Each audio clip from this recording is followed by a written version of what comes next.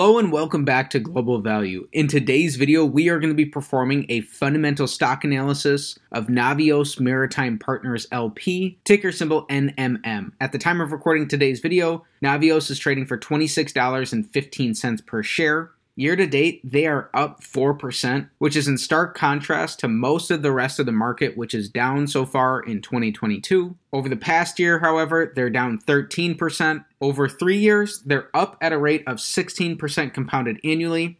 We can see a huge recovery here since COVID. Over 5 years, they're down at a rate of about 3.5% annually. And going back nearly 15 years ago to when Navios became a publicly traded business, about a year before the global financial crisis, their stock price is down 90% over this time frame. So it went down quite dramatically from August 2014 to about February of 2016. So if you'd want a more accurate picture of the business over this time frame, I highly would recommend going back and reading through their 10Ks to understand exactly what transpired in Navios over the last 15 years or so. Navios is trading snugly between their 52-week high and their 52-week low. Then they have a market cap of nearly $805 million. For some background about Navios, Navios Maritime Partners LP is a seaborne shipping company. It owns and operates dry cargo and container vessels with primary long-term and staggered expiration charters. The firm's fleet consists of 26 Panamax vessels, 24 Capesize vessels, 4 Ultra Handymax vessels, 47 container ships, and 45 tankers. It earns revenues through chartering vessels and voyage contracts. Olympos Maritime Limited serves as the general partner of Navios Maritime Partners LP. The company was founded in 2007 and is based in Monaco. So for our fundamental analysis today, we are going to be performing the Select 6 analysis, taking a checklist-style approach of 6 standard financial metrics to come to a holistic and beginning understanding of Navios based off of their business fundamentals. So this analysis is still a work in progress, and it's an opportunity to learn in public. It will continue to improve and get better over time. And so with that disclaimer and this background about Navios, let's get right into our analysis. Starting off with metric number 1, we want their average return on capital over the last 5 years to be above 14%. The reasons we want this is because over the long run, over the course of decades, a stock is going to return approximately what its underlying business returns, and these business returns are going to be captured here by return on capital. The second is that the average publicly listed business earns about a 7% return on capital. So taking a look at Navios here, they earned below average returns on capital in 4 out of these 5 years. Last year, they were at slightly above average returns on capital. And over the last 12 months, they've actually earned about 12.5% returns on capital.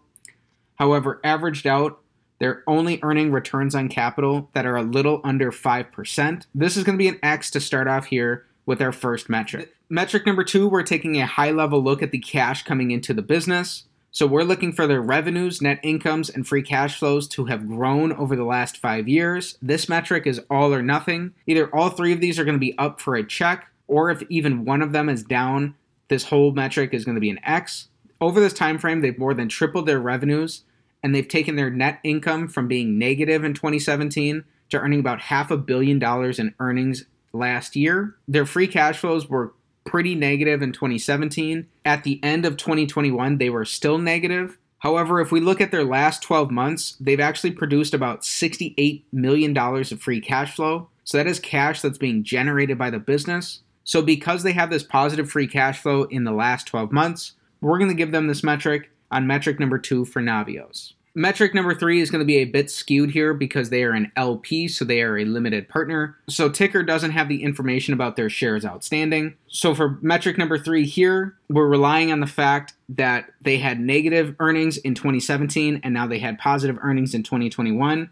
So this is going to be a check here. Again, this one's not going to be as accurate just because we don't have the right data for this. Metric number 4, typically we're looking for 5-year free cash flow per share growth. So similar to metric number 3, which was 5-year earnings per share growth, this one's also skewed because of some of that missing data. Here again, relative to their market cap, they had pretty negative free cash flows in 2017. And during 2021, they were producing negative free cash flows. But as we found out over the last 12 months, they have positive free cash flow. So we're going to give them this metric 2 as they've been able to turn this around and now they're generating positive free cash flows in their business. So far through 4 metrics, we've got 3 checks. Next up, metric number 5, we want their net debt, which is long and short-term liabilities minus cash and short-term cash equivalents, to be below the amount of free cash flow that they've generated in the last 5 years. So this will help us determine how the business is levered relative to their abilities to produce free cash flows.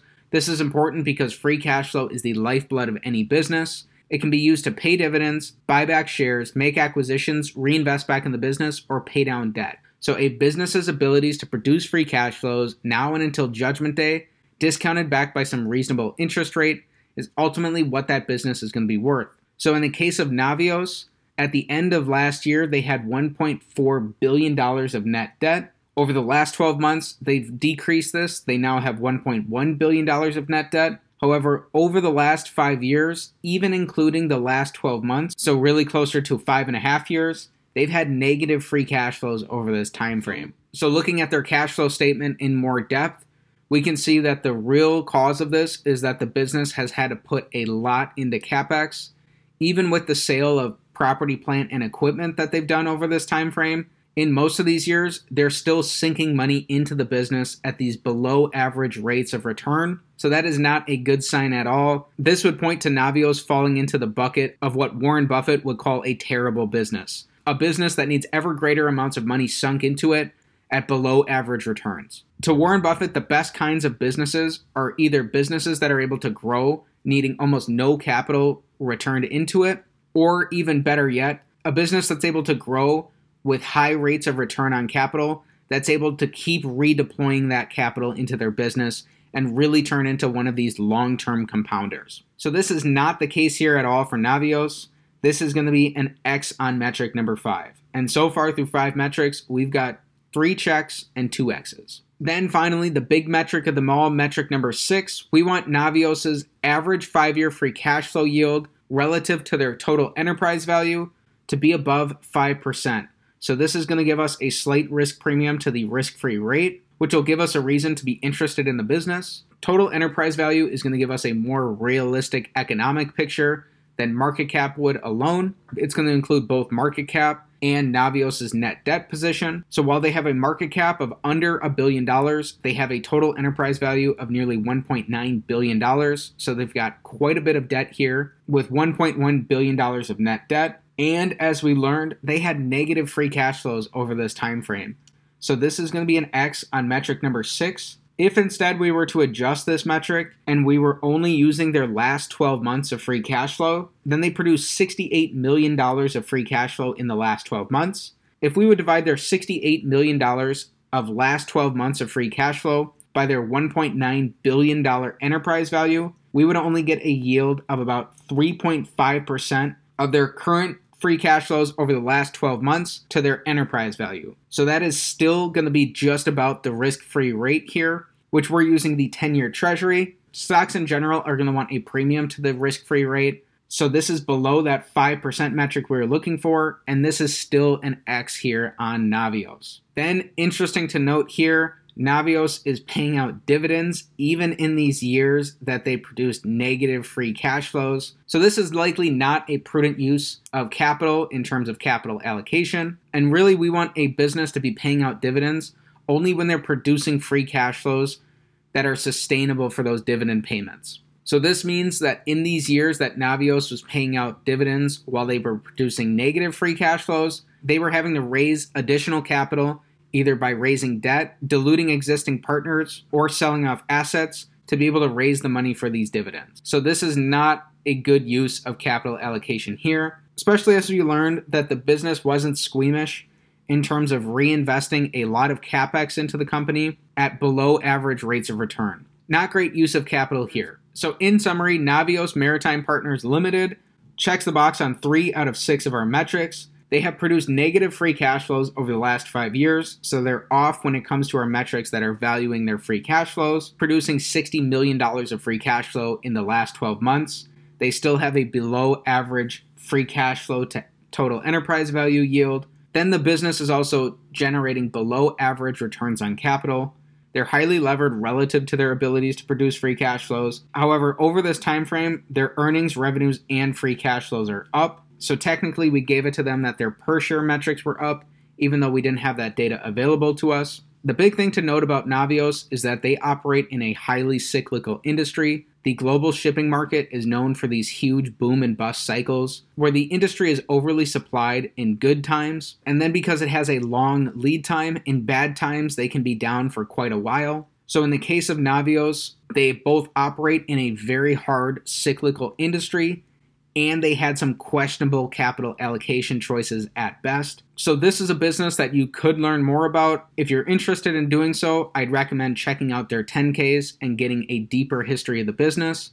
As we found out, since they went public nearly 15 years ago, their stock price is down about 90.5%. They've lost a ton of value over this time frame if you've been a long-term shareholder of the business. Keep in mind that this type of analysis is not financial advice. It is not a buy or a sell recommendation of any security. Instead, it's this holistic beginning understanding that serves to determine whether it's worth your while to dig in and learn more about the business. If you're interested in learning more about Navios, I highly recommend learning about the business as if you owned 100% of it. You want to understand all of its ins and outs and come to truly understand the essence of the business. And if you run into any questions at all about Navios, please consult with the properly registered financial or legal professionals. So with that said, that's it for today's fundamental stock analysis of Navios Maritime Partners LP, ticker symbol NMM. If you enjoyed today's video, please be sure to like the video, subscribe to the channel for more stock analysis videos, and comment down below what business you want me to take a look at next. Thanks for learning about Navios with me, and have a great day.